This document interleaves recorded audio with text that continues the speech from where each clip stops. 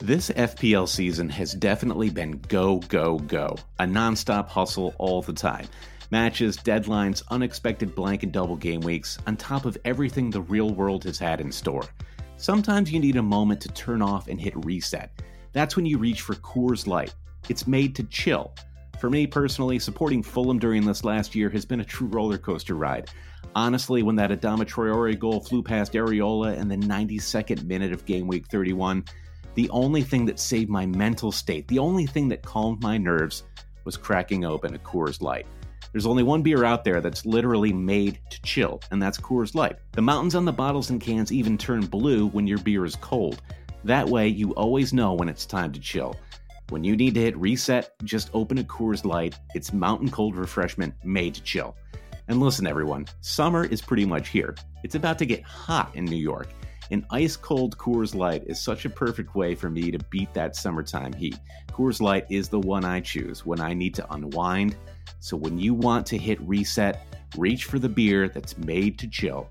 Get Coors Light and the new look delivered straight to your door with Drizzly or Instacart. Coors Brewing Company, Golden, Colorado. And as always, celebrate.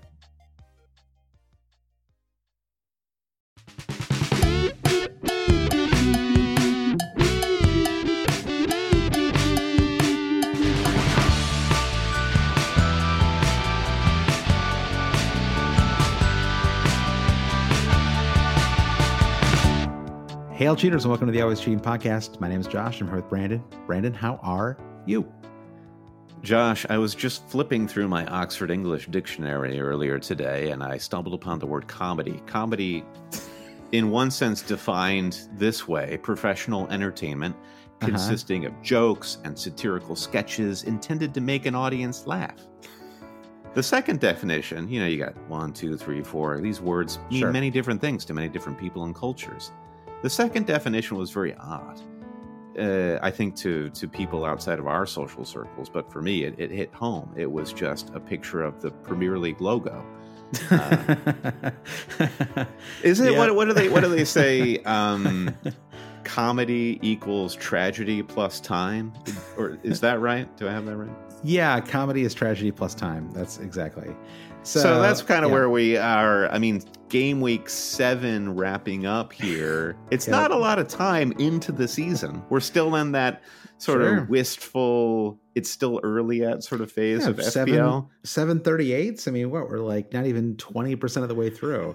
So does that mean we're just still strictly in the tragedy portion of this grand comedy of the season? I think so. Yeah, we'll see. The whole world is a tragedy right now. Why should the Premier League be any different? We'll see what happens on Tuesday. Lord knows that's looming over my brain right now. It actually kind of affected our running order. I was just like, I think both of us are feeling so anxious about Tuesday. I was like, you know what, we're going to do this one a little bit different. So yeah, we're like you said, we're 8/10 of the way through game week 7. And you and I, well, actually, I'm just going to hold it for a second because this the opening question is going to be a little bit about what our feelings are on the season now that we're 7 weeks in. And we're going to talk about fantasy, obviously, but just sort of big picture. What is it like to watch the Premier League right now, or to understand what's happening in the Premier League right now? Because I think that first of all, it's an interesting topic because I'm certainly interested in like how crazy everything has been. But I also think that there could be some strategic gains that you could have if you sort of accept that things are not normal, right?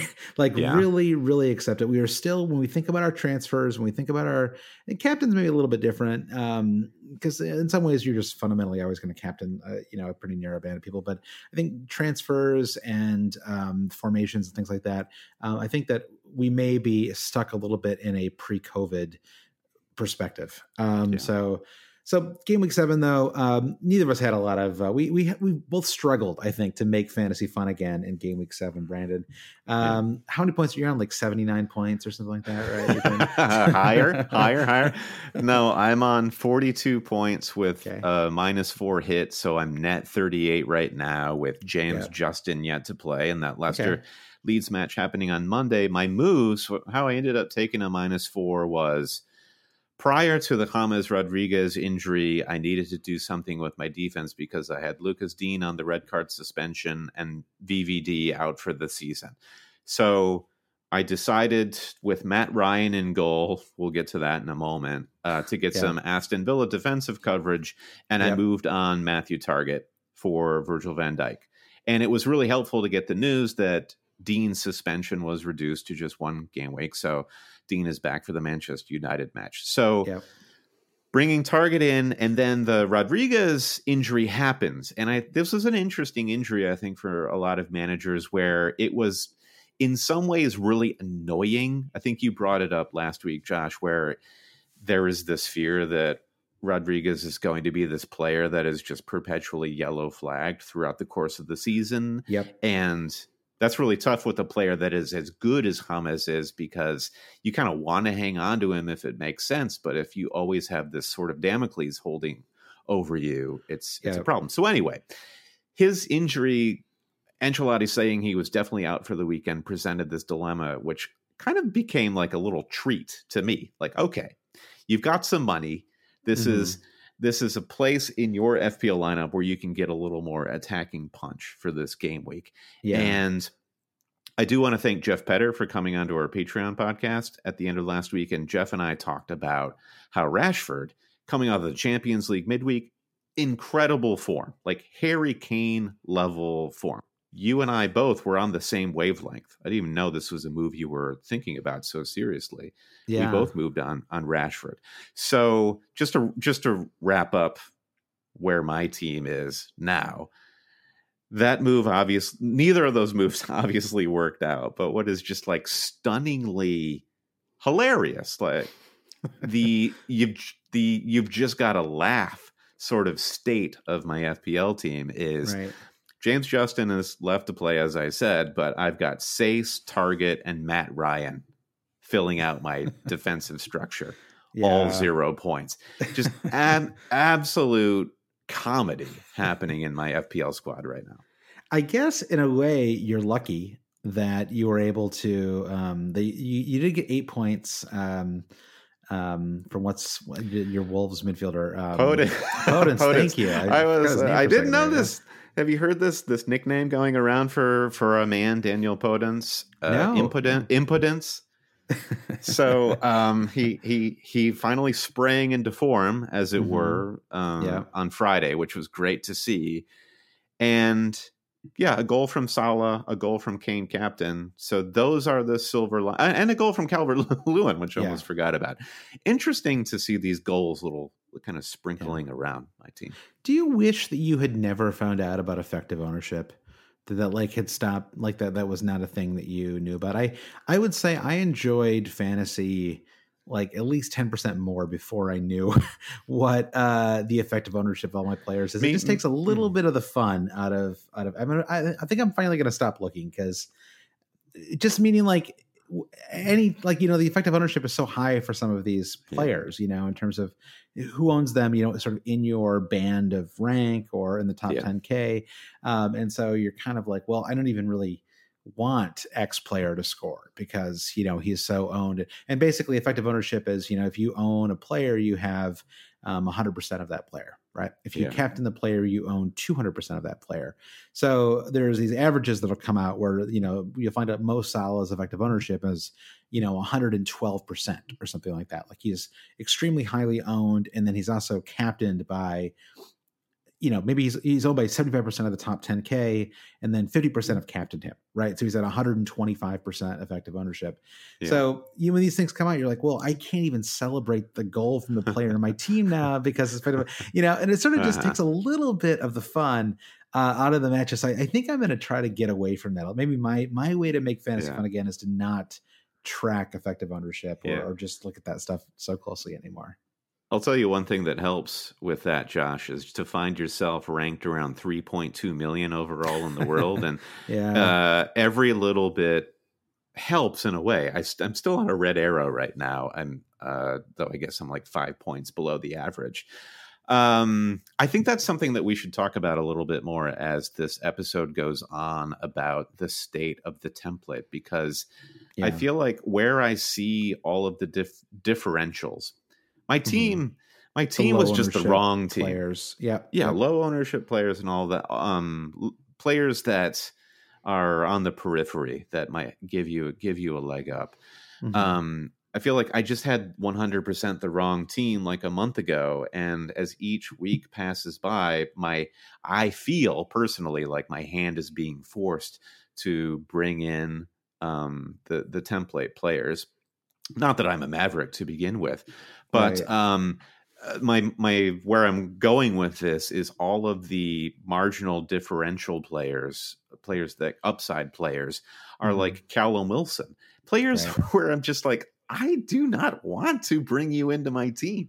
So that's kind of what I'm really struggling with at this point in the season, is how far to stretch myself to find those players. Well, do you think, okay, so this kind of gets into the opening topic here a little bit, I think, but just given how weird things are, do you think that you need to like do like a real like clean slate? Like, I am not going to bring, like, do you think you're just bringing too many biases into your team right now, and too many strong feelings about players that maybe are impacting and I'm talking about myself here a little bit too, for sure. Yeah. Because Callum Wilson was somebody I actually thought about as well, mostly because he was like topping some of the stats tables. And so I was like, oh, maybe, I didn't ultimately do it. I'm not even sure how seriously I thought about it. Not very really, but like, maybe there is something about because like Jack Grealish, that is a player who in theory you could have brought in, right? You're not tripled up on Villa or anything like that. But I suspect that you might think of him as like a little bit of like a flash player, or like somebody that you're just not like super enthusiastic about having in your team. And so, could that have been, do you think maybe if you were just like, I am going to go into each new game week, or I'm going to try to scrub myself of any pre-existing thoughts, a little bit of that. Help? Yeah. A little bit of that. Certainly with Grealish, I was talking with one of our supporters on Slack earlier in the week, and they said Zaha or Grealish. We did a little bit of stats analysis, and Grealish came out well ahead. When I had the opportunity when I created in my mind the opportunity to burn 4 and bring in another midfielder for James Rodriguez, ultimately I came upon Rashford because I'm thinking lower ownership player with high ceiling, high FPL points ceiling. So I'll go Rashford because I need to start making some moves. Grealish, my only bias there is he's great, and so many people have him. And I think we need to continue to talk about Jack Grealish, because if you're talking about all the chaos that's happening this season, we need more Jack Grealishes in our team. Players who are fit, will always play 90, and are central to everything. That is, of course, the appeal of James Rodriguez. Grealish even more so, because he is a straight up talisman for that Aston Villa team. So I am totally moving toward the Jack Grealish way of thinking. As this chaos swirls around us. And so as I'm sort of working my way through the chaos, let's talk about your team. Where are you at right now with 2 matches left to play in game week 7? Yeah, I burned 2 I had 2 transfers to use. I feel like I ultimately blew them. Like, I sort of spent them on flash players needlessly. I really regret not going Sace to Kilman. I sort of I psyched myself out of that move a little bit. I was just like, well, I can't take out the highest scoring defender until he's finally dropped. I need to wait until that happens. If it does at all. I thought he would just slot back into the center back position. Really, I did as well. Yeah. And so because that's where he played all of last season and played pretty well. So it's kind of frustrating. And of course that ended up, I ended up bringing in Foden instead. And if I brought in Kilman, I would have had 6. I got 1 from Foden. And so Foden just feels like kind of a silly move. I can see the logic. Apparently he was like battling he was sick. He was unwell or something. He had a little, the squirts Yeah, or something. Who knows? And so he ended up coming on for 9 minutes, got me 1 point. And my thinking was, well, I think he's probably going to start. He's been coming to the bench a couple times. He's looked great every time he's played. It's worth the risk at his price. It was just I didn't think he'd come on in the 81st minute. So it was a little frustrating the way that shook out. Especially considering how that City team was playing. I mean, Yeah. do they? Okay, I think I have some advice for Manchester City. Hire a running coach, not just a coach that teaches these guys how to transition from walking to a pace that is faster than walking. That's my advice for Manchester City. Yeah, it was really frustrating. And so, and of course my frustration was only amplified by everybody on Twitter yelling at me. What do you expect when you bring in Foden? Why are you upset? It's like, well, I think I'm still allowed to be annoyed, if he comes on and only gets 1 point in 9 minutes. Like, I'm not sure why. I don't know. I think it's like everyone is. Okay, let's transition now into the what's going on. I'm on 42 points. I've got Stuart Dallas to play tomorrow. I got 0 from Martinez, 2 from Robertson, 0 from Saiss, 0 from Target, who came off the bench for Saiss. That leaves Lamptey's 9 points just sitting there untouched in the second bench spot. Lamptey, by the way, just last week against West Brom, he was just carving West Brom to pieces. Yeah. And this guy is the dude. This guy, we all need Lamptey. I didn't think I should start him. I didn't think I should start him away to Spur. It was it looked like the right move when I conceded. Totally. And I'm not admonishing you for not starting him. I think that because, I think the percentage of captaincies played on Son and Harry Kane show you that everyone expected. Yeah. And just look at the lineup that Graham Potter went out with is my theory here, Josh, is that this week, Graham Potter, somebody turned him on to Ted Lasso, the hit NBC, no, not NBC, the hit Apple Plus TV should be show. NBC. Where Ted Lasso, he's a happy-go-lucky American who finds himself managing in the Premier League. And along the way, he teaches everyone these great life lessons. And I thought, with that Brighton lineup, surely Graham Potter had seen Ted Lasso and he thought, you know what, this Spurs match is going to be a great match for me to teach, Neil Maupay a really helpful life lesson. He's Ted Lassoing it. He's the Jamie Tart of this team. That's what exactly. I don't know where that leaves our precious Matty Ryan, but I don't know. So I think we all expected Brighton to get beaten up. So I totally understand why you bench Lamptey, but I mean Lamptey is it's annoying. Maybe Stuart Dallas won't play tomorrow. A boy can dream. It's a weird start to the season. My rank is still fine, I guess. I mean, I even when you factor in auto subs, I'm around 300K, which is not that bad. And if maybe Dallas will do something tomorrow, I mean, who knows, right? So, but it looks like another 100K drop for me, which two in a row, which isn't so bad. But it was just kind of like you. It's that it's that sort of what's the thing that's the most fun in fantasy? It's when your low ownership players do well. And I think for both of us, we had a week where those players were the ones who were the flops. And the high ownership ones did well, which is fine. I mean, I celebrated Dominic Calvert-Lewin's goal just like you did, I'm sure. And, and Ollie Watkins getting that penalty after doing nothing the entire match kind of saved my rank a little bit too, because he nicked a bonus point too. So I got 7 from him. And I was thinking about dropping him. And so that worked out well. I was happy about that. But just in general, it was kind of a ho-hum kind of week. And I think, the thing for me is that, and this is now we can finally transition into the the opening topic here. Just my feeling is, I think with the election, with at least in the States, I mean, I'm sure people are following all over the world. You've got the election, you've got COVID, you've got the Premier League being so crazy. It's like, I think that, I don't know. I just feel like I am not enjoying this season as much as I want to be. And I am trying to figure out, and maybe you can help me with this, Brandon. I don't know. I'll try. Maybe we can help each other out.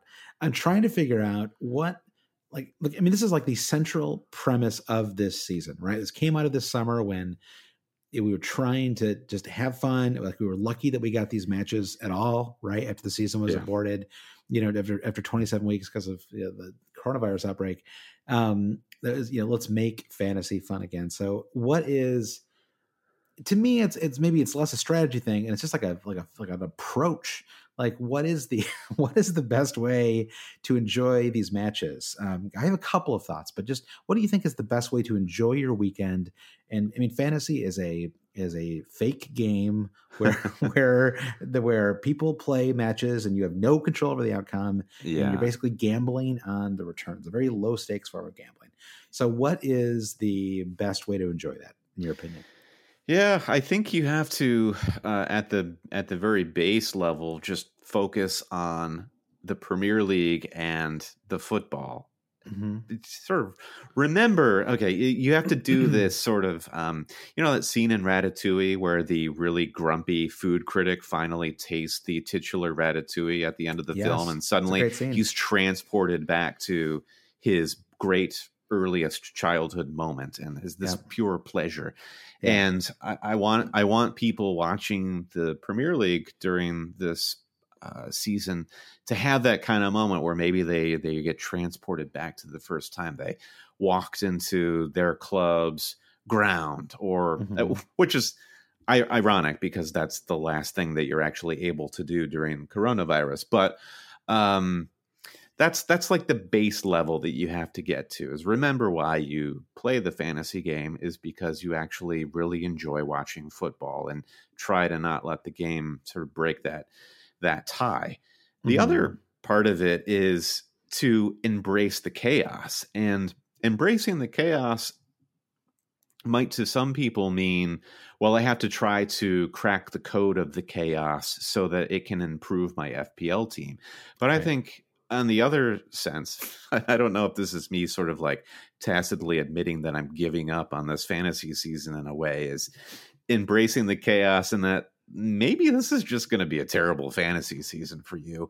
And that's not necessarily a bad thing. I mentioned this last week. For the record, for anyone listening who doesn't know Brandon well, this is a complete lie. I cannot imagine you ever giving up on a fantasy season. I don't think you have it in you constitutionally to do so. No, obviously. I mean, that is a relative thing. Like giving up basically means I'm trying to sever that horrible emotional nerve that we're talking about. Yeah, absolutely. I will be crunching these transfers from here to eternity. There's no doubt about it. But I like this idea that we were talking about last week of trying to stop yourself from playing this season like it's the last season you'll ever play. And that's not to say we should give up on this season, or that this season won't turn around, or we won't sort of figure it out and things will improve and you could go from a 4 million rank to a 100K rank. That's 100% possible. But do understand that you're coming back next season. The Premier League is not going to go away. I mean, at least it will take them a few more years to set up this European Super League. Not even in lockdown, apparently. No. That's wild in and of itself. But just know we have many, many more seasons to come, and I don't know if this is like a planet Earth sort of like the atmosphere healing time sort of a thing, but there will be more seasons to come. Everything is not riding on this particular season. Yeah, or any game week. I mean, as you said before, we're 7/38 of the way through the season. I suspect we might see some stoppages this season may drag until next July once again. So yeah, don't sweat any particular match. And I guess that is the thing that I have been thinking about as we were having this conversation. I sort of almost talked myself into it as we were talking a minute ago, which is that I just need to, and it's actually harder to do in the US than it is in the UK. We don't really have a match of the day type program that just sort of summarizes everything really well. So the match of the day challenge is a little trickier here. You can like pull it up on Reddit 2 hours later and watch it, but it's complicated. It's like, it's like you'll never do it if it's too complicated. You just, you'll think about doing it, but you won't do it. I find it demeaning to watch these things too, like on my laptop. It's like I don't know. It feels like you're cheating or something. Yeah. It's like, yeah. So I think I think the thing that is driving me the most crazy, which I think is a thing that's kind of like particular to the fantasy manager, is I do not enjoy these matches being so spread out on Saturdays and Sundays. It drives me crazy. It's because even when things are going well, I'm just like a little too obsessed and a little too focused. And it is very easy for, like an 8-hour stretch to go by where I'm, it's not like I'm like, I have a family, like like much like you, I have things to do, I eat lunch and whatever. Yeah. But like I've got errands to run. I know you don't know what an errand is, but I'm running them. Never had one in my life, but I know that there are things that are happening, but I'm pretty focused for like a good 8 hours. Not every weekend. There are some dud matches for sure, but a lot of the time I am, and I don't think it's the way to enjoy these matches. It's just too much. And so I think that moving forward, I am going to look at Saturdays and Sundays, and I'm going to try to pick like 2 matches. Like these are the 2 that I'm going to watch. I'm just not even going to watch. Yeah, I'll watch highlights later. I'll track them later.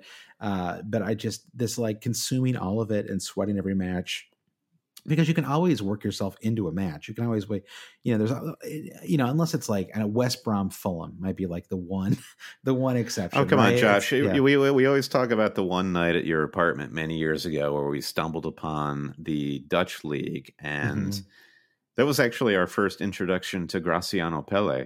And we just started making non-monetary bets on which minute the next goal would be scored, and it just happens they score a lot of goals in the Dutch league. You can find a way into any match. Exactly. Even from a fantasy thing, you'd be like, well, Mitro still has a fair share of owners, et cetera, et cetera. So I think that's what I'm going to try to do. As far as it affected my transfer strategy, I clearly have not solved that yet, and I think that's something that I don't really even know what I would do. I mean, Marcus Rashford scored a hat trick in 20 minutes or whatever in the Champions League, and I thought, well, that's great. He was rested and he's in form, and then it just turned out that Paul Pogba, I posted this earlier on Twitter, but Paul Pogba, at this point, at this stage in his Man United career, he makes 1 or 2 like catastrophic errors in every match, right? Either it's like not threading like a through ball when he should, or just fouling somebody in the box. And every time this happens now, he has this look in his face like, you can't blame me. I don't want to be here. And it's just this like, he kind of shrugs. He's like, hey, laughs. You're the idiots paying for this. Yeah, exactly. He's like, you're the one who paid $100 billion for me, and I want out, so I'm sorry. I'm not going to give him my all. And it's just so clear that he doesn't care. And it's like, he's like that guy, that guy. I've been this guy before. Like, that job. We all have. Job. Yeah. That job you're in where you're like, I am looking actively for a new job, and I'm going to do this job just well enough that I don't get fired. Right. Like I'm just until something else comes along, I'm just going to do the job, nothing more, nothing less. And he is literally a player on the pitch. And he is like, he could be, so much better than he is. We've all seen plugged in, I'm going to care for a while Pogba, and that Pogba is amazing. And he just doesn't show up very often. And now he's got this new thing where he fouls people in the box all the time, and he loves it. And then he just shrugs like, hey, I'm sorry, I don't want to be here. So what are you going to do? So I did think it was fascinating that Ole Gunnar Solskjaer did not sub Pogba off when he brought Nemanja Matic on. I was a little surprised too. And I mean, I don't know what the opportunity is there. Like, you play Scott McTominay farther forward, or Fred was bad too. I mean, a lot of people were bad in that match. You look at from an FPL perspective, Bruno Fernandes, just awful match. Yeah, less than 75% pass completion. Just talk about people just like walking around like they don't care to be there. So it's a really difficult, as new Rashford owners, I thought that was a really tough match to watch and assess the new transfer. Yeah. Well, A, it was not fun, and B, it was sort of like, Well, have I done a bad thing bringing Rashford in? But this is the eternal narrative for Manchester United, right? Like next week we'll be talking about how we've got to bring all them boys back into our FPL team. So I'm not truly worried about Rashford, but yeah, I know what you mean. It's just like that was a really there have been some really hard watches for some big matches this season. Yeah, and credit to Arsenal, who certainly they are a competent, well coached team, and it's been a while since we've been able to say that about them. They came in there and they did a shift and they nicked a win, and congrats to them. But I think the Man United thing is just more interesting and probably more relevant for fantasy. So yeah, Anthony Martial's back next week, so I think that will help. Another person to sulk on the pitch for Manchester United, just what they need. Another sulker, but that should help their front line, because at least now they can play the Greenwood, Martial, Bruno, Rashford front four, which was very, very effective for them over the summer. And they're away to Everton in game week 8, which I actually think could help them a little bit because they should have some opportunities in the break, which is where they excel. And then they play home to West Brom in game week 9. West Brom is not a strong defensive team by any means. So I think the Rashford is at the very least a hold for 2 weeks, probably for hopefully for even longer. But certainly for the next couple of weeks, I'm not planning to move him anywhere. I'm giving Rashford my hold him till the holidays Brandon stamp of approval. Ooh. Now, Marcus Rashford, hold him till the holidays. In your household, though, Brandon, the holidays begin on Saturday, November 7th. So anything is up for grabs. I mean, you could drop in this game week. Yeah, it's all relative, baby. You start putting up those Christmas decorations the second All Saints Day happens. So all right, so we talked about the mental part of it, the strategic part of it. It's a work in progress. I think the thing about having someone like Rashford is that he is a little bit like Son, where it does seem like what you want right now is to have players that are capable of like 15 to 20 point returns. Son had a terrible game as well, surprisingly, just real off. Another great walking award for Heung-min Son today. Yeah, just weird that a couple of those players, I guess they've played a lot of matches. I mean, there's more Champions League at midweek this week too. They're just like jamming these matches in, like it's insane. Yeah. So which is obviously not ideal, but so I think it was just a one-off, just kind of a fluky match for Son. I'm not worried about him, but anyway, the point is because things are so crazy, having a slightly imbalanced team where you don't have a lot of money in your defense and you've just got a bunch of these players that could score 15 or 20 points at a match, I think that is probably the right strategy at the moment. Yeah, I have to agree. And we talked about Grealish and players like that. There were plenty of affordable FPL assets. And even I have to accept the fact that even if I feel like I have to go template, even if I feel like I'm going against ownership, or buying into ownership with a terrible rank, that's just kind of how you find yourself on steady footing. And that's where you can move into a more sort of aggressive position. You just have to find some footing. You have to find players that are working, that are doing the business consistently week in, week out. And only from there will you really be able to move into an attack-minded position as an FPL manager.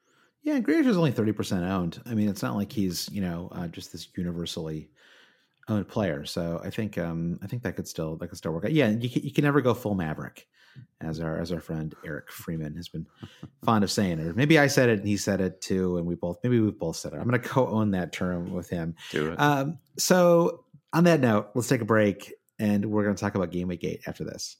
All right, Brandon, just a quick note. It's November 1st as we record this pod. The first of the month or early on in the month is a perfect time to become a new Patreon supporter. You get a full month for your pledge. And if you want to support the cheaters, you can go to patreon.com/alwayscheating to do so. Brandon, what's up? Why would they do this? What's the deal? Well, I'll tell you what the deal is, Josh. First of all, you and I, we show up every Sunday night and we record this podcast. And it's a way for you, if you enjoy what you hear, to say thank you to us.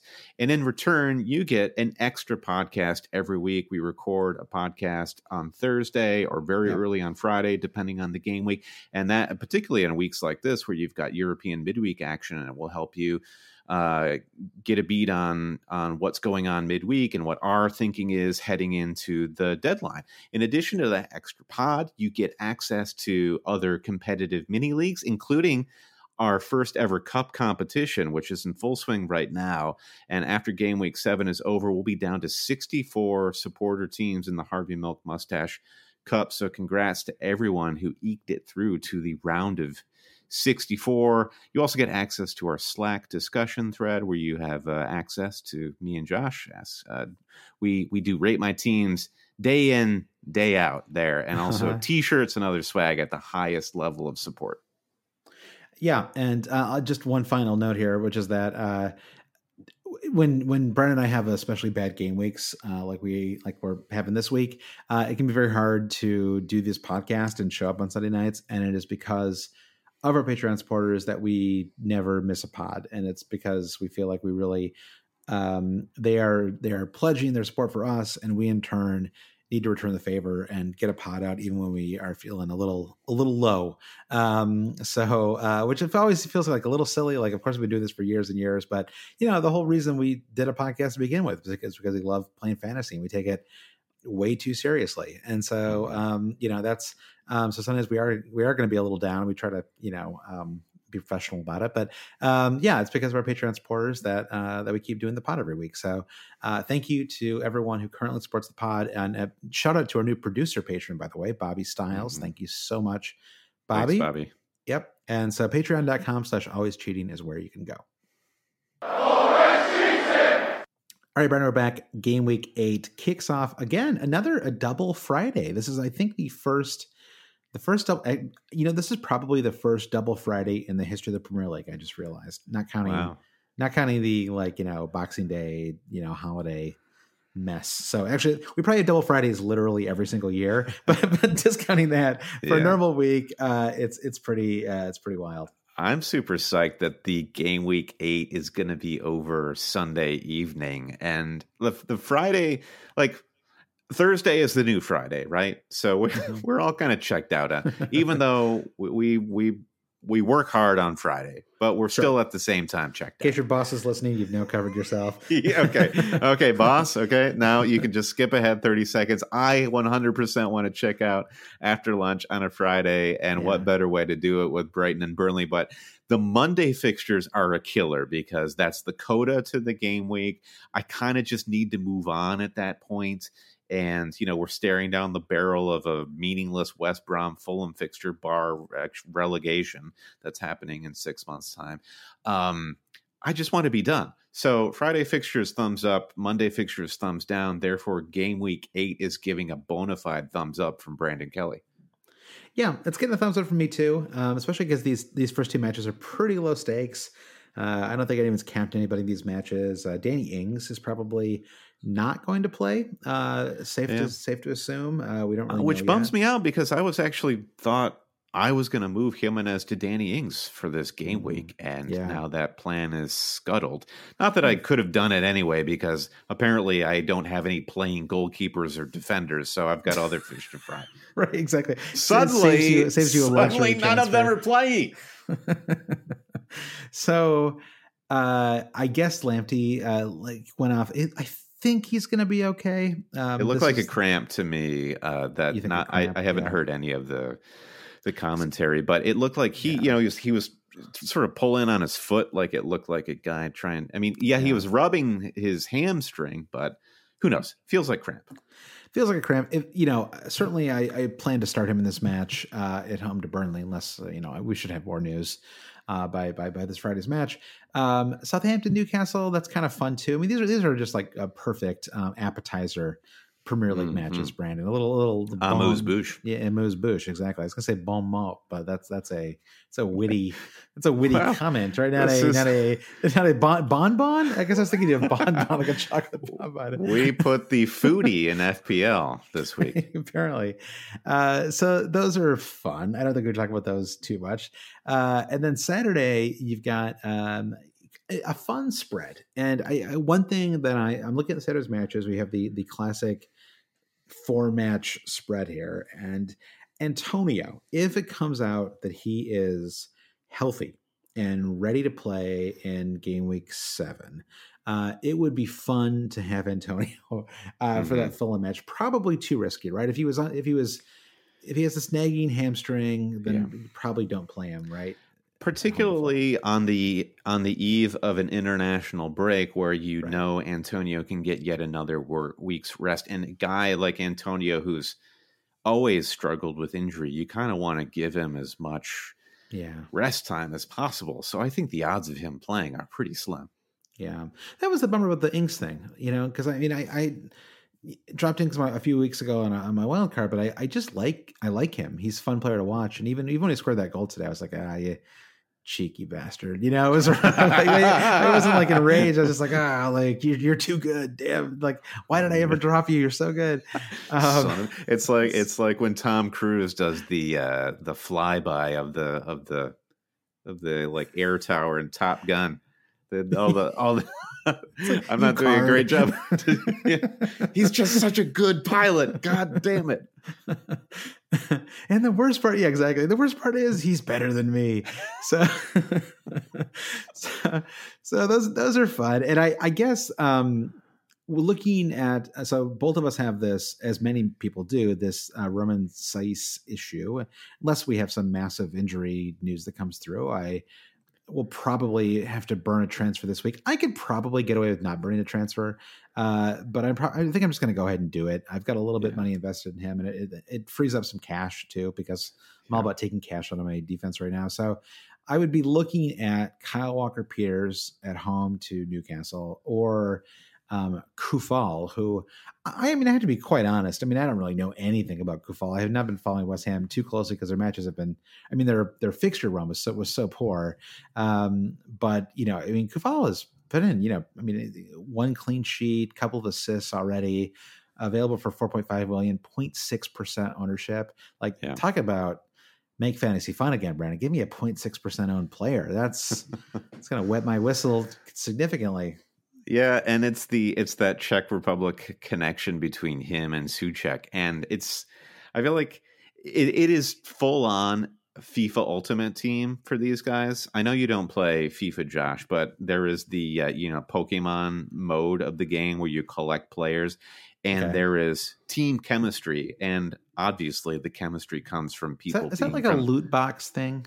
Is that what a loot box is? There is definitely that's one of the knocks on FIFA is they loot box the hell out of the FUT feature.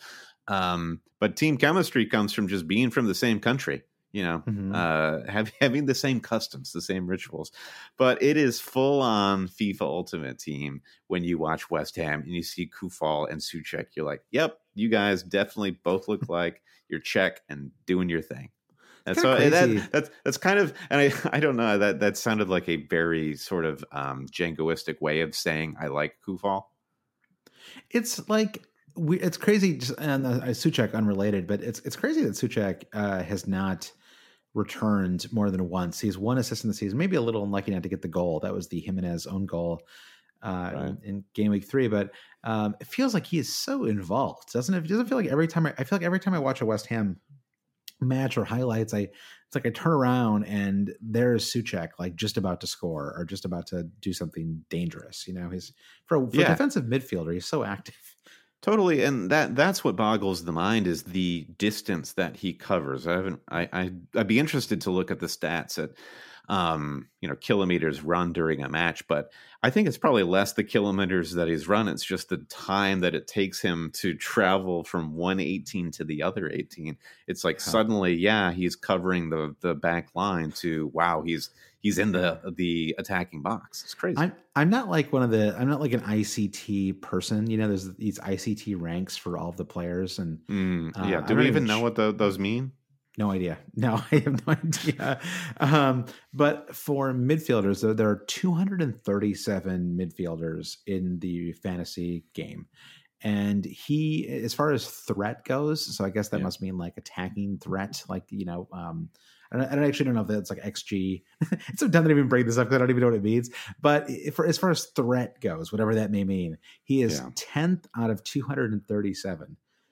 Which seems pretty high to me. 10th out of 200. That is particularly tough. For that price tag. You have to couch this conversation on how much Souček costs. Which is he still at 5.0? Has he risen a bit? But regardless, 4.9. Even better, even better.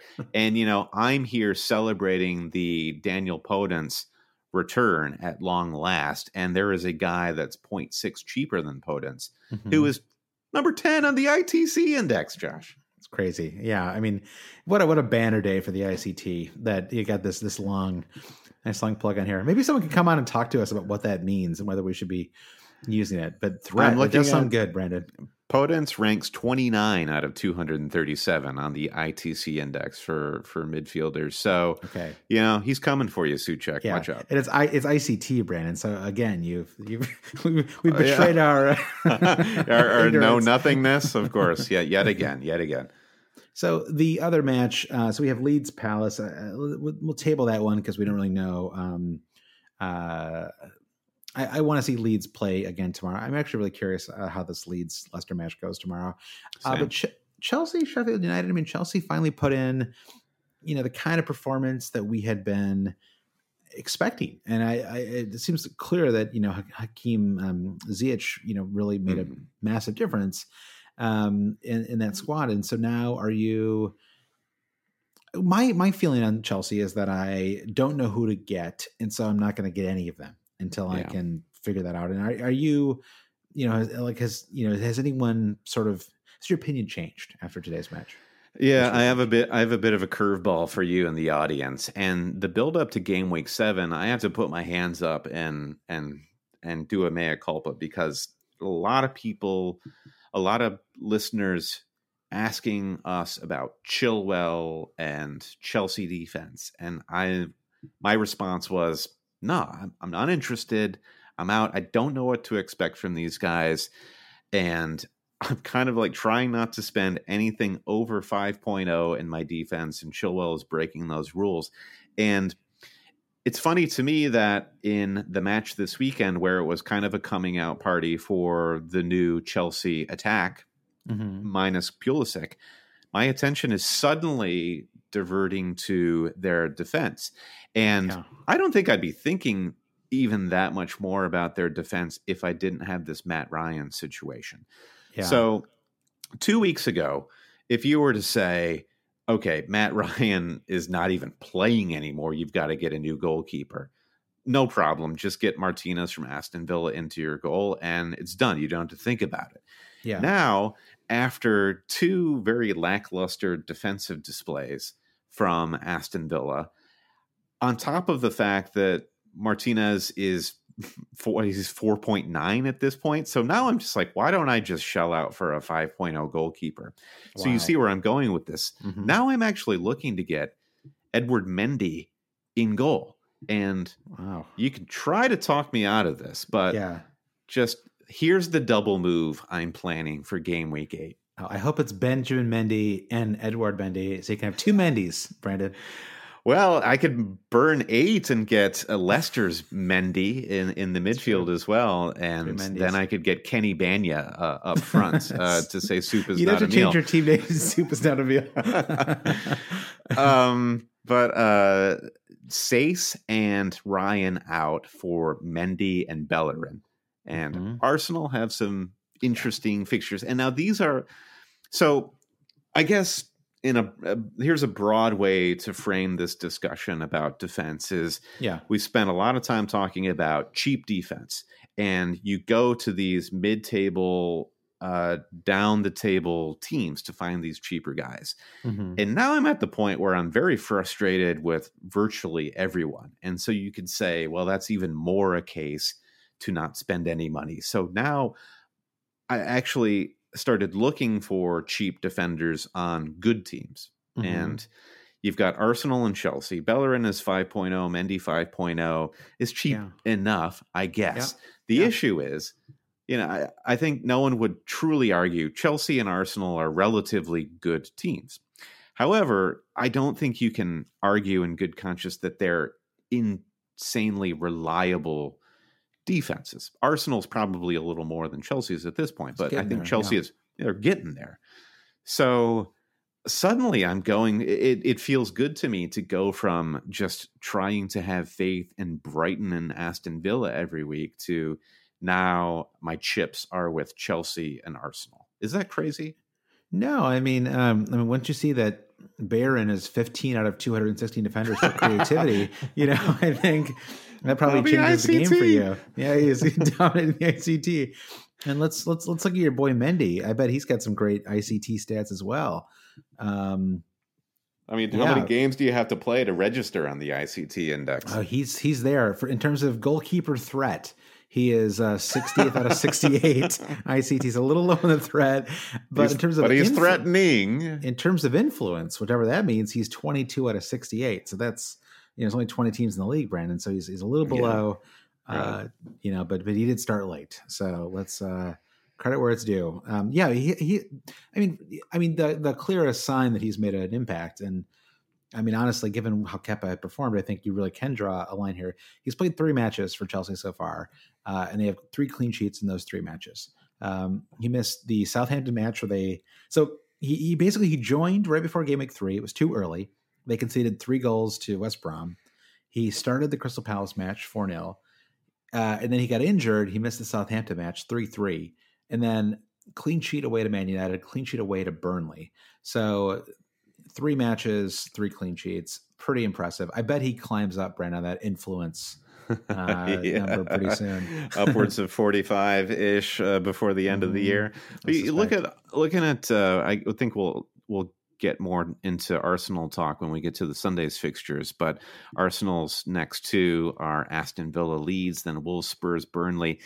I'm like, it's more of a long-term prospect for it. Like Arsenal's fixtures, like they're really appealing defensive fixtures are kind of scattered here, there, and everywhere. Chelsea, though, Sheffield United and Newcastle, and then the next 2 followed by Spurs, Leeds, Villa, Wolves, West Ham. I don't know. I just feel like I hate that I've been put in a position where I have to I've just been working on my defense for weeks now. I wish I was done with this. I wish I could focus on my attack. Thankfully, I've got no injuries or suspensions at this point, knock wood, to deal with in my attack. So, focus remains on the defense. Yeah, could you field 3 defenders next week without like with Sace on the bench not playing? If Sace doesn't play, I'd need. Yes, I could. If Sace and Mitchell again don't play, then I've got Dean, James Justin, and Matt Targett playing. But then I've got I have no goalkeeper though. Wait, so is Dean back for the so he's back for the Man United match? Okay, yes, so it was just the one. Yeah. Oh, okay, so that's not bad then. That's an option. That's something.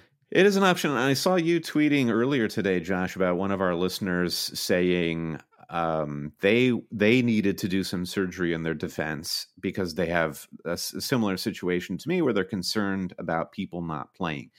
But in this climate, with what's happening with defenses, what's the worst case scenario? What, you just get a 0 from your defender? Well, we've got a bunch of playing defenders who are putting up 0s left and right. So instead of taking a -4 hit, maybe have a little patience. I have this tendency. So when I mowed the lawn when I was a kid, here's my tactic was always go around the edge of the lawn first, just like do the border, and then go around all the trees. I basically wanted to do all of the busy work before I actually just plowed through and did the rest of the grass. Yeah. So I have this temptation or this impulse. Maybe I'll just take a -4 and that's done. I don't have to think about it anymore. And then I can just get to the business of being an FPL manager. But as we all know, it actually doesn't. It's never that clean, is it? No, never really works, does it? That approach. So I think, yeah. I mean, like you said, I mean, the problem is you don't have a wild card. I mean, at some point you're gonna have to solve this problem. So a goalkeeper, not having a goalkeeper is just like, it's not something you can like get away with forever. Like you're not gonna. And so, yeah, like, do you want to spend 2 consecutive game weeks blowing your transfers on defenders? I don't know, maybe, but I think I would be in the same boat as you. I would just take my chances, burn the 4, hope that you got a clean sheet. If he concedes, I mean, if you got 3 points, if you got 3 saves, then you're only down -1. Which is, assuming that they, conceded a goal. So I think it probably is worth it.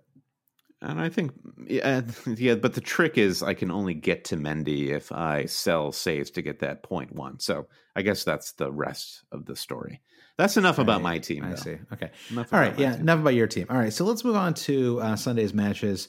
I guess this is where you're going to find your captains, right? You've got Spurs away to West Brom, and I think Kane is so funny, isn't it? Like it's crazy that he is like fully embraced this idea that he's like a forward and a midfielder now. It's like, it was always kind of the joke about him. Why don't I do both? Yeah, but it also kind of works. Like it's fine, I guess. Like he's what can you say, right? I mean, 6 goals. Do you think he saw Souček play for West Ham and he thought I could do that? What it was. Yeah, I think he was. He was like, they're bringing the Ajax style to the Premier League.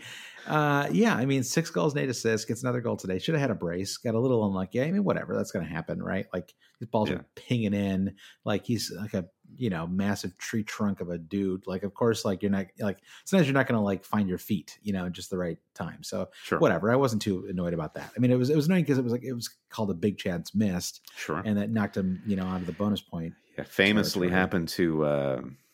There was a pivotal match where this happened to Mane last season, I think it was, where he was just raking in all the points and BPS in some Liverpool match last season. Got some ball served to him on a platter, and he just put it wide, and suddenly off the map. Totally, exactly. It's like it's a real bonus point killer. So whatever, though. But I mean, all things considered, I've had him for 3 weeks, and I have 27 points from him in those 3 weeks, right? So I've been averaging 9 points a match. And they play West Brom. It's pretty good, and they play West Brom in game week 8. So I think the only question now is, and then Son has been pretty much the same, right? The only question now is, Son has 8 goals and 2 assists, a couple fewer assists. The match. So to finish my thought, the only question now is whether, after this match, Son or Kane become a little more droppable because their fixture run does get a little bit worse. And so if Son were to put in another indifferent performance today, especially with Gareth Bale coming and scoring, I think Son would be the one who I'd be more likely to move on, possibly to free up some money for Kevin De Bruyne or something like that. Yeah, I think that's right, because Kane is undroppable, though. Yeah, I wouldn't look to do it immediately after game week 8 because of the international break. And I could be corrected to be wrong, but I know that South Korea didn't play at all during the last international break. So if the same holds true, we'll have to look this up. Are they still going to play it next week? Like, give me a break. It does seem crazy. It does seem crazy. Yeah. Like, I mean, England is about to go into lockdown, and they're just going to like send people all over the world and then come back to the country. And I mean, I know that they're fairly safe, but like that just seems needlessly risky to me. Okay. South Korea does have a match scheduled with Mexico on November 14th to be played. Google does not tell me where they will be playing. That's an interesting one. So if they do go through with this charade of international football during a global pandemic, Heung-min Son will probably be playing. I don't know. But sometimes we need to do more intel on this because sometimes South Korea will field teams of like just people who live within the country and that sort of thing. Anyway, I think you see what my point is there. Maybe Son is a hold until after game week 9. Yeah, I think so. I mean, I don't think either player is needs to be moved on. I mean, they play Man City at home in game week 9. I mean, Chelsea away, Arsenal at home. I mean, I guess the Arsenal match is the only one that's like truly scary. Liverpool away in game week 13 isn't ideal, but it's a good time to play them, right? Without Van Dijk. I mean, geez, like Gomez is just he's going to lose his job at Liverpool, I think. I mean, just that such poor clearance, that led to the goal in the West Ham match. So I think the one thing I'm thinking about is captaining Son away. He has 3 double-digit returns in road matches already. He scored 4 away to Southampton in game week 2. He had 2 goals and an assist away to Man United in game week 4. He had a goal and an assist. He just he had the goal and 3 bonus points away to Burnley in game week 6. So there is something about the counter-attacking style that you have in road matches that seems to really help his game. And I also think his ownership his captaincy percentage might just be a little bit lower, especially after an indifferent match in game week 7 and with Kane scoring. And so it might be a chance to be a little bit different while still having a player who could absolutely go off in game week 8. Yeah, I think that's the right mode of thinking. And just looking at Kane's performance today against Brighton, just dropping deeper and deeper and deeper, and it's not hurting his game at all. Obviously, Kane looks like a season keeper FPL-wise right now, but if you're talking about that counterattack style, Kane is the player who is looking to provide the service, and that's kind of his mode. He's looking for goals and he's looking for service, looking to provide service. Heung-min Son will never change. He is that Mo Salah level of passing the ball is low on his list of priorities. So the goal, he's a goal hungry player, and that's perfect for captaincy. The other matches that I think are worth, I mean, obviously you have the Man City Liverpool match on Sunday, and could you even harbor again? I mean, I have absolutely I wouldn't even pretend to know what that match will look like, right? I mean, it feels completely unpredictable. Like Liverpool could win. That seems very possible. Man City could pull it all together and like just clean the floor with them like they did this summer. I think it was like a 4-0 win or something like that. I mean, do you have any thoughts on how that match is going to play out? Well, my great hope is that Thiago is healthy, because I think that's something that Liverpool really missed this weekend, was any sort of tempo in the midfield. And that's been my big takeaway this season so far, is that Wijnaldum and Henderson, as sort of integral as they are to the recent history of the last two trophy-winning seasons of Liverpool, it's kind of like their race feels run a little bit. And Thiago, even Jota to another degree, just a little bit of fresh blood being injected in there. And I think that would really help them. And with Manchester City having their defense like relatively healthy again, I thought Laporte, coming back yet again for the millionth time from injury, playing alongside Ruben Diaz, I thought that looked pretty strong. So Liverpool will need the help of somebody like Thiago. So that's my hope. And if that's the case, if Liverpool are able to field the lineup that they really do want to, I think it will just be a tight draw, like a 1-1, 2-2 sort of a draw. Yeah. It just, like, you remember that match that we were super excited about? Like, we did a media blackout 2 seasons ago with the Sané last minute winner, where it was just like, great match. It was the best match, but it was 0-0 up until the death. And it was like, that was a 0-0 that could only be played with 2 teams sort of at the peak of their powers. And I don't think we're going to get that this weekend. I don't think that's to say it's not going to be an entertaining match, but each team is going to have to need 1 or 2 of their star players to step up. Yeah. I have this Foden issue now. I mean, it's very tempting to just hold a transfer this week and just try to give myself maximum flexibility to sort that problem out. I'm a little on the fence about that. I might just do it. I don't, I'm just sort of, I don't know what. I mean, this is my defenders for game week 3. If I just held my transfer, would be Lamptey if he's healthy, Stuart Dallas away to Crystal Palace, and Robertson. I mean, that's fine, right? Like Dallas, Lamptey, Robertson.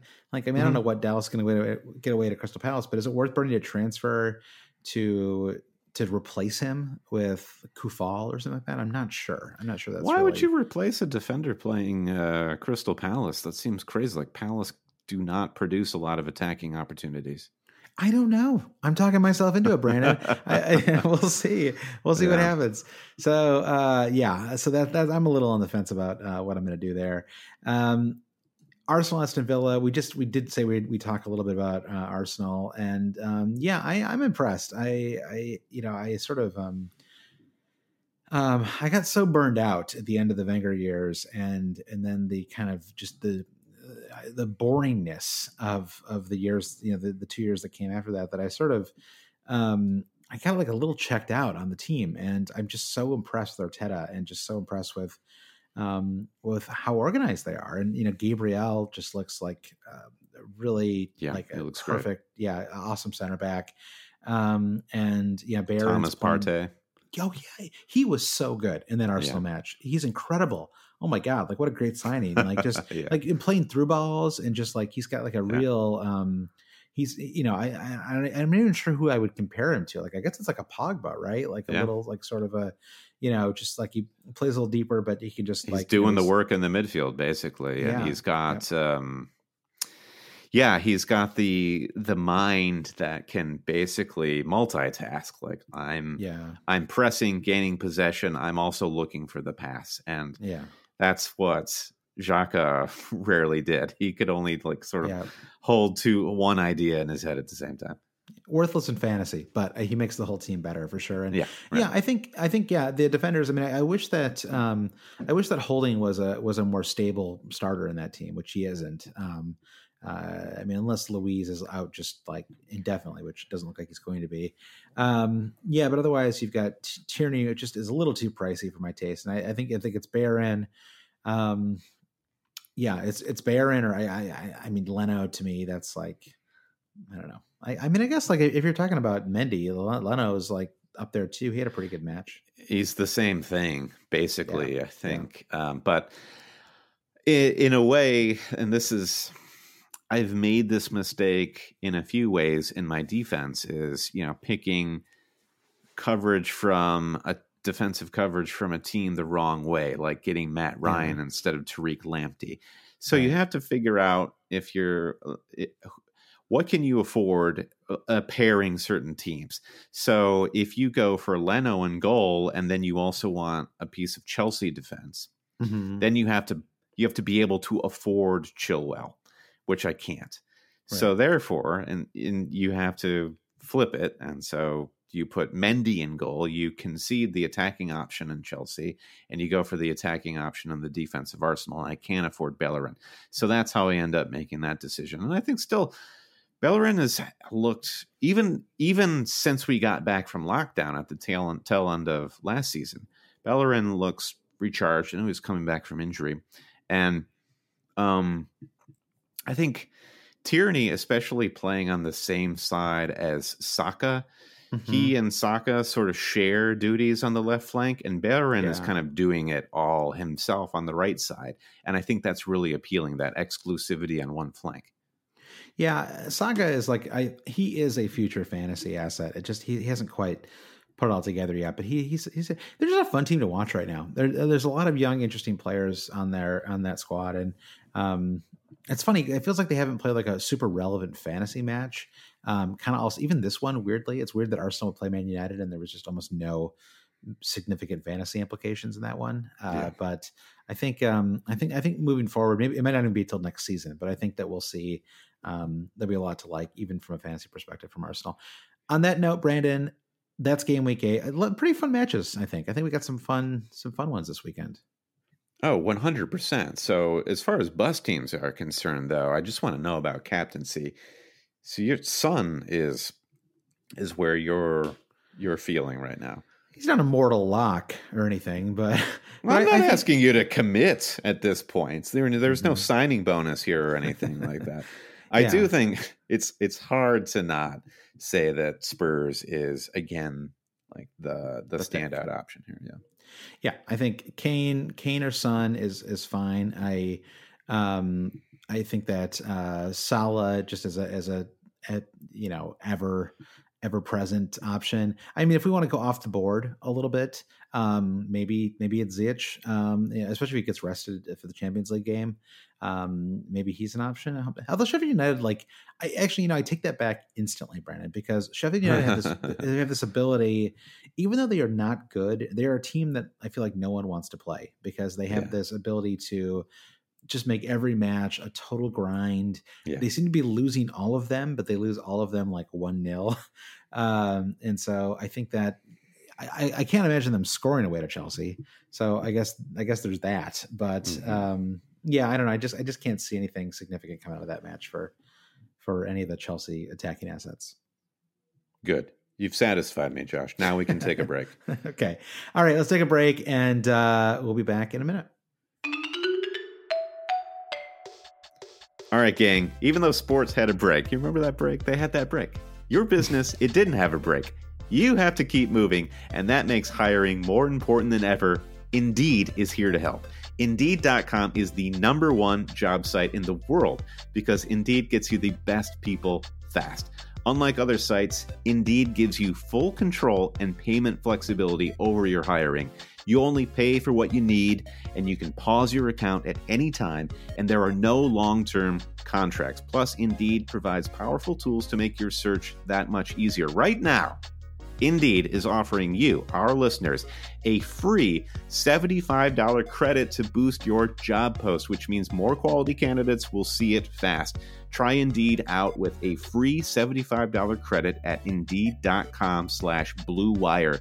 This is their best offer available anywhere. Go right now to Indeed.com/Blue Wire. Terms and conditions apply. Offer valid through December 31st. Football is back in full swing. All varieties of it, Brandon. I was delighted that Michigan State once again went into Ann Arbor and won the Paul Bunyan Trophy back. Go Green! Yesterday. You may not be at a game this year, but you can still be in on the action at BetOnline. BetOnline is going the extra mile to make sure you can get in every possible chance to win this season. This long season. The NBA season hasn't even started yet, Brandon. We're going to have games. We're going to have sports forever, bubbles and sans bubbles, whatever. We're going to have sports going all the time. From game spreads and totals to team player and coaching props, BetOnline gives you more options to wager than anywhere else. You can get in on their season opening bonuses today and start off wagering on wins, division, and championship futures all day, every day. Head to BetOnline today to take advantage of all the great sign-up bonuses. Don't forget to use promo code BlueWire at betonline.ag. That's BlueWire, Brandon. That's the promo code you want to use. It's all one word. BetOnline are your online sportsbook experts. All right, Josh. So every week we talk about male grooming, and you can sort of giggle a little bit. Manscaped, they specialize in grooming below the belt. But Josh, I've got some big news, right? This week in the mail, Manscaped sent me their what they call the Weed Whacker. And this is their tool that helps you above the belt. It is an electric nose and ear hair trimmer. Now, I'm not ashamed to admit it. I've got nose hair. And sometimes I'm in there with these little tiny scissors, and it's a disaster. It's not simple. It's not elegant. So I can now use the Manscaped Weed Whacker to trim my nose hair. Thankfully, I do not have to deal with ear hair yet, but I'm sure that's close on the horizon. The beautiful thing about Manscaped products, though, is they're all waterproof. A lot of them, including their lawnmower, which takes care of your trimming below the belt, have a little LED light on there. So you're in the shower, where I like to do a lot of my shaving. Even though I have a beard, Josh, I actually do have to shave a little bit just to clean up the edges of my beard. I really like doing that in the shower. And you can do that with the lawnmower, with the Weed Whacker, all these beautiful Manscaped products that are chargeable. They're cordless. You can use them anywhere up to 90 minutes. And they also sell these beautiful like balms and lotions and whatnot. So when you're done trimming yourself, just really make yourself smell good and feel good with these lotions. They make perfect gifts. If you know someone in your life who wants to give you a Manscaped product, provide them with this code in your holiday shopping list. Always go to manscaped.com and get 20% off and free shipping with our code ALWAYS. Basically, all I'm saying is if you love your package, if you love your nose and your ears, you want to give that gift to someone who does, visit manscaped.com. Get 20% off free shipping with the code ALWAYS.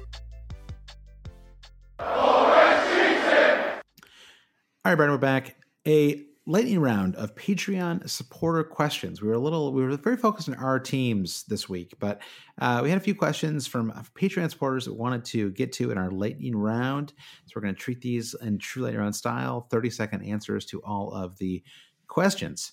First one comes from FPL Ant. He says, "Is Jota?" This is Diogo Jota. Is the other Jota even still playing in Aston Villa? I'm not even sure. Did he leave? There were two Jotas for a while. I don't know, and I don't care to know. It says, "Is he the answer to the question we've all been afraid to ask?" What do you think? We can't really bring him in, right? Like it's. Yeah, I was getting a real shellacking from some of our Patreon supporters after Jota came on and scored that winner for Liverpool against West Ham about how I've been discounting his usefulness as far as FPL is concerned. There is this idea of, Jota was a legit fantasy pick when he was on Wolves, but then it becomes the whole, he is the lesser of so many great fantasy picks on Liverpool. So how is he going to rise to the top? And I feel like I've been burned so many times just going for the cheaper option on a team that has premium fantasy contenders. So I don't know if I'm ready to accept Jota. I'm slowly coming around to the idea that, that was a pretty good signing that Klopp made. Yeah. But I don't know where I'm there on that. Oh no, I'm there. From a fantasy point of view, it's hard to bring him in because honestly, I went Foden. I should have gone Jota, right? If you're going to have a inconsistent starter, you might as well go with the one that's a little bit cheaper. He's available for 6.3 million, and he started, I guess. Well, this is the problem. He started 2 of the last 5. So you have to. It's sort of like whether you think. In some ways, I think he's kind of the Firmino replacement, and the question is whether that is going to happen. Jota is. To me, he is. Yeah, I think you ultimately can play him in a forward role. I think you play him a little bit like I know he plays sort of on the left, but I think that you could play him. Klopp has traditionally been a little positionless up front with his players, right? You'll see Mane and Salah play centrally. I think Jota could play centrally as well. I don't know. I think that he is versatile enough that you could see him play in a kind of forward spot, and I think that he is, capable of being, a pretty good presser as well. So, if he wasn't pressing to Klopp standards, he wouldn't be getting all these minutes, right? So, I think I don't know. I just wonder if that may be the spot because Firmino is not.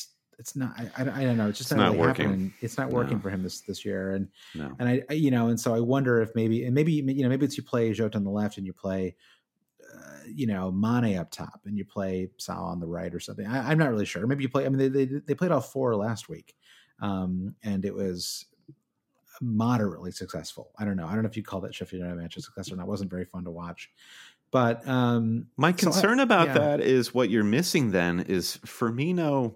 Firmino worked in that number 9 role for so long because he was just looking for his buds, and he was able to play those passes, and he was able to sort of do all of the dirty work. He could press, he could hold up, and he could look for the pass. And if you replace him with a player like Jota, who I do rate, but you kind of rate him with this when he's heading toward goal, not with his back to goal. So I wonder what you lose in that situation.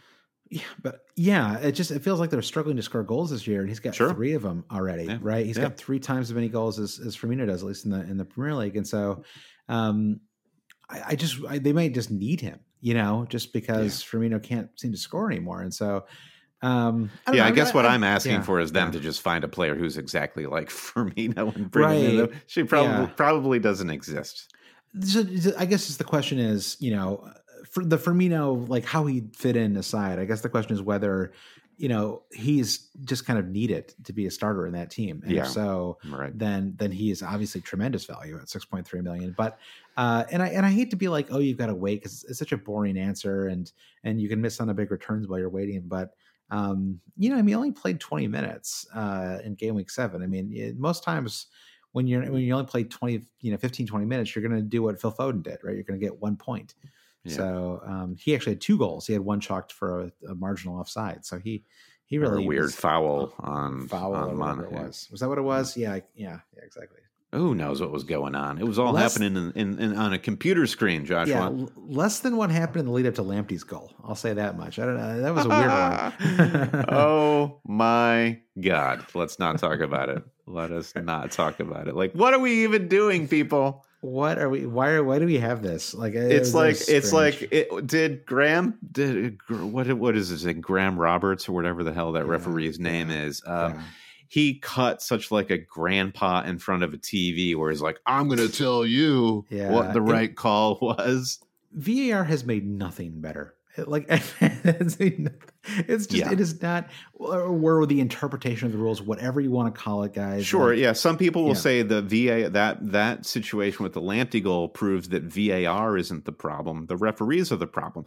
Well, then the counter to that is, then why do we even have VAR? Well, why the charade? If we're just going to continue to deal with these idiot refs, then I like it the way it used to be with it when it was just the idiot refs. VAR and the Kane thing too. It's just like I just liked it when we didn't stop everything for 4 or 5 minutes at a time to review it. It is not entertaining to me at all. And anyway, I want to go down that road. But geez, like, I wish it didn't affect every single match so much. Oh my God. You see what happens, Francis? You ask me about Diego Jota and we talk about VAR. So let that be a lesson to you. There's no way we can't bring it around to VAR at some point. Nervous Ned says, looking at heat maps and threat in the last 2 weeks, Trent and Robbo are nowhere near as attacking as they were in the first 5, as they're still so expensive. Okay, so the yada yada yada. It's the classic question. What do we do with Trent and Robbo? It is, what a disaster. I mean, to get consecutive blanks from Robertson at 7 million, right? Like an incredibly expensive defender. And at 7 million, I got blanks at home to Sheffield United and at home to West Ham. Both times on one was on a tiny VAR foul. One was on a just a atrocious clearance from Gomez. What do you think about these defenders? You don't have any. No, I don't have any. And Virgil van Dijk kind of solved that problem for me. They've got to go. They do have to go. And I'm sure they'll eventually come good, but I think the standard line is there are too many players in midfield and in the forward lines where that money is going to be better spent. And listen, if you sell Trent, if you sell Robertson, you won't be the only ones. Mm-hmm. Therefore, it's not like their prices are going to change. And if they do change, they're going to be cheaper to buy back. So if you sell them, rest assured, you can always buy them back when the time comes. This is not a divorce. This is just a, what do you call it? Like a conscious uncoupling of these sorts. I know. I'm holding Robertson for now because it just feels like, until I need the money, it's fine. But it's just super frustrating because there are all these small things. It's just one goal in most of these matches. Outside of that match they conceded 7, but just the 7. Yeah, but a poor run coming up too. I mean, not like horrendous, but just like, Man City away. Obviously, that's about as bad as it gets. Leicester at home, that is not an especially appealing fixture. They play Wolves in a couple weeks, and Wolves have a tendency to nick a goal in every match. So, So I'm at holding for now, but I don't feel great about it, and I would definitely not be doubled up. That's just like that is an easy answer there. Don't double up on those two. But here's the other side of the coin, though, is Ned goes on to say, who are you going to move them to? Chilwell, Cresswell, Kilman, Zuma, Mings, who are all in their own way good options, and there are tons of other good options, but defense is so wildly unpredictable. So I think while I would advocate for selling Trent and Robertson, you can't sell them unless you know what good thing you're going to do with that money, and probably meaning what good thing are you going to do in your midfield or forward. So it's kind of less which defender are you going to bring in for them, because it's a crapshoot. And if you or I were to profess to say, here's the best defender to bring in for them, we'd be liars, I think. Yeah, I mean, I suppose Chilwell would be the most tempting option, just because he is $1 million cheaper. But yeah, I agree with the broad sentiment there. Francis says, will Brighton be relegated despite every match the commentators remark how you would think that they were a side pushing for the top 6? Yeah, has any team gotten fewer points while looking good at the same time? They looked really good today, especially in the second half, and a little unlucky to lose for sure. Their defense is not so hot. Yeah. I don't know. I saw this question and I was struggling with it because, in a way, yes, I agree. Brighton have looked great in most matches, particularly against top opposition. Yeah. However, at what point do you start putting the blame on Brighton, like that they're not actually winning these games? It's not like the games are completely being taken away from them. I mean, they were given a goal in that Spurs match, and it was all pinned on Neil Maupay in that Manchester United match, but Maupay himself, a Brighton player, blew it for them. It wasn't like that match was stolen from them. So, you can only take that narrative so far as I'm concerned. Yeah. And I think where you land with Brighton is they're just a fine team. They're okay. They won't get relegated. I can tell you that much.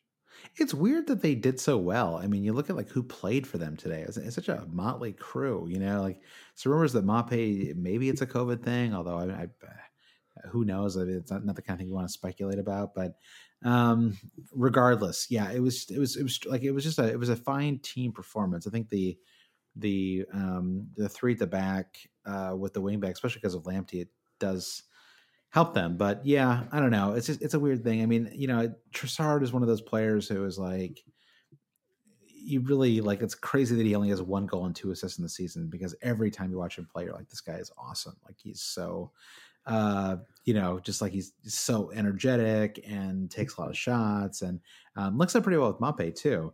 Trossard just needs to accept his fate as one of the greatest indoor soccer players ever.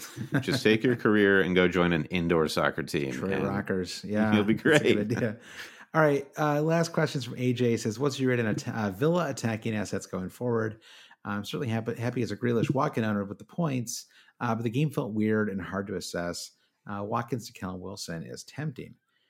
It sure is, AJ. So, Brandon, what do you think? I think you hold. I think you hold. Yeah. You look at Villa's upcoming fixtures, Arsenal. I'm considering buying into that defense, and maybe that could be a tricky match. However, after that, Brighton, West Ham, Newcastle, Wolves, Burnley, West Brom, Palace. It's a really great run, and I think it's kind of splitting hairs if you're at this point talking about moving Watkins to Callum Wilson, especially Watkins taking that pen at the end of the match. I think that's Villa as a club saying, hey, we're invested in you really truly getting off the mark, and we need more goals, and we need more goals from you. Yep. So that feels good to me. And Grealish is just undeniable at this point, I think. I felt the same way. I was glad they gave Watkins that goal. It looks like Grealish did not want to give it up. That worked out fine for him in the end. But I think that will help Watkins. I mean, we all know how forwards are. They need to be scoring goals, or they just completely lose their confidence. So I think that was helpful. And I just said it's a good run ahead. And so I was reading some article recently that was just don't waste your energy trying to flip your cheap forwards. like just pick one and stick with them, because they're so unpredictable and you never really know when they're going to go off. And maybe I actually think in some ways a match like away to Arsenal could help Watkins, because he can maybe use his speed and get something on the break, which he really hasn't been able to do these last couple matches because he's been playing Southampton. They gave them more of the ball. Leeds gave them more of the ball, at least in the first half of that match.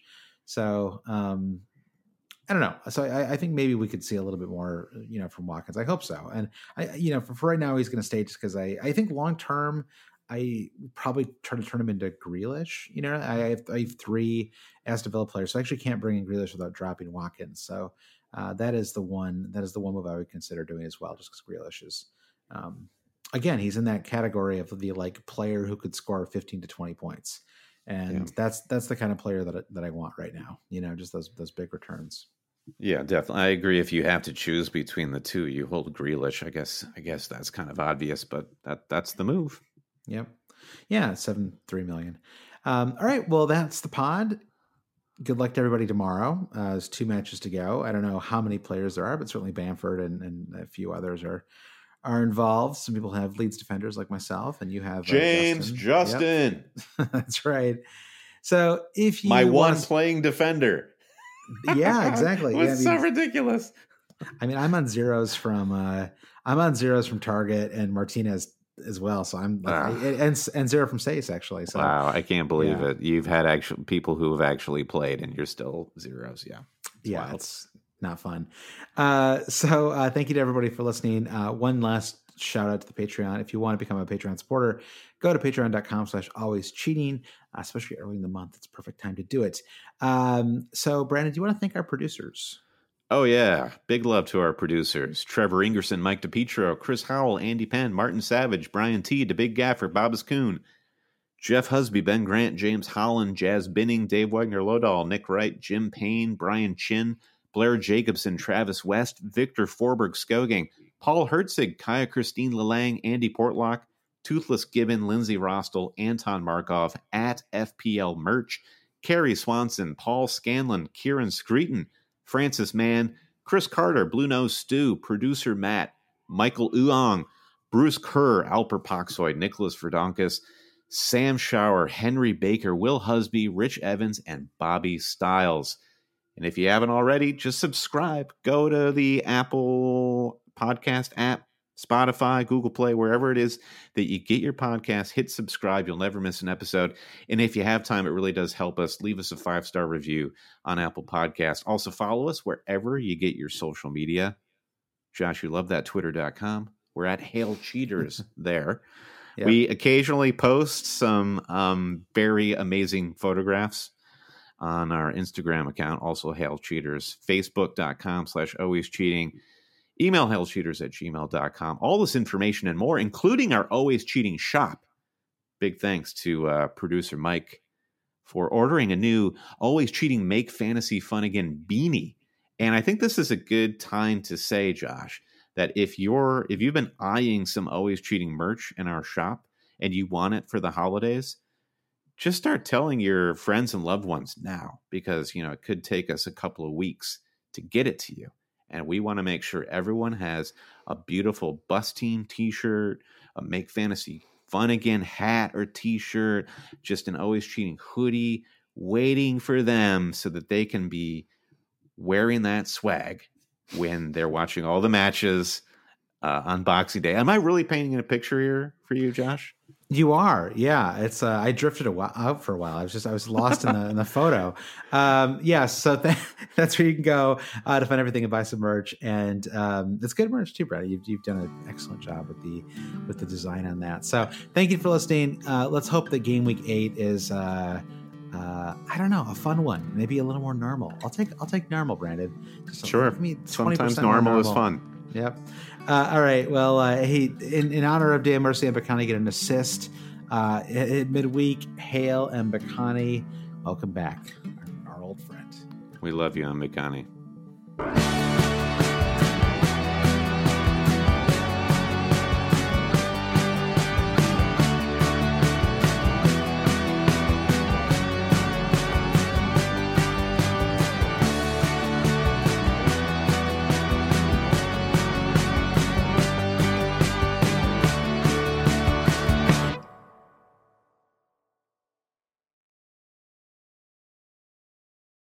This is the story of the one. As a maintenance engineer, he hears things differently. To the untrained ear, everything on his shop floor might sound fine, but he can hear gears grinding or a belt slipping. So he steps in to fix the problem at hand before it gets out of hand. And he knows Grainger's got the right product he needs to get the job done, which is music to his ears. Call, click Grainger.com, or just stop by. Grainger, for the ones who get it done.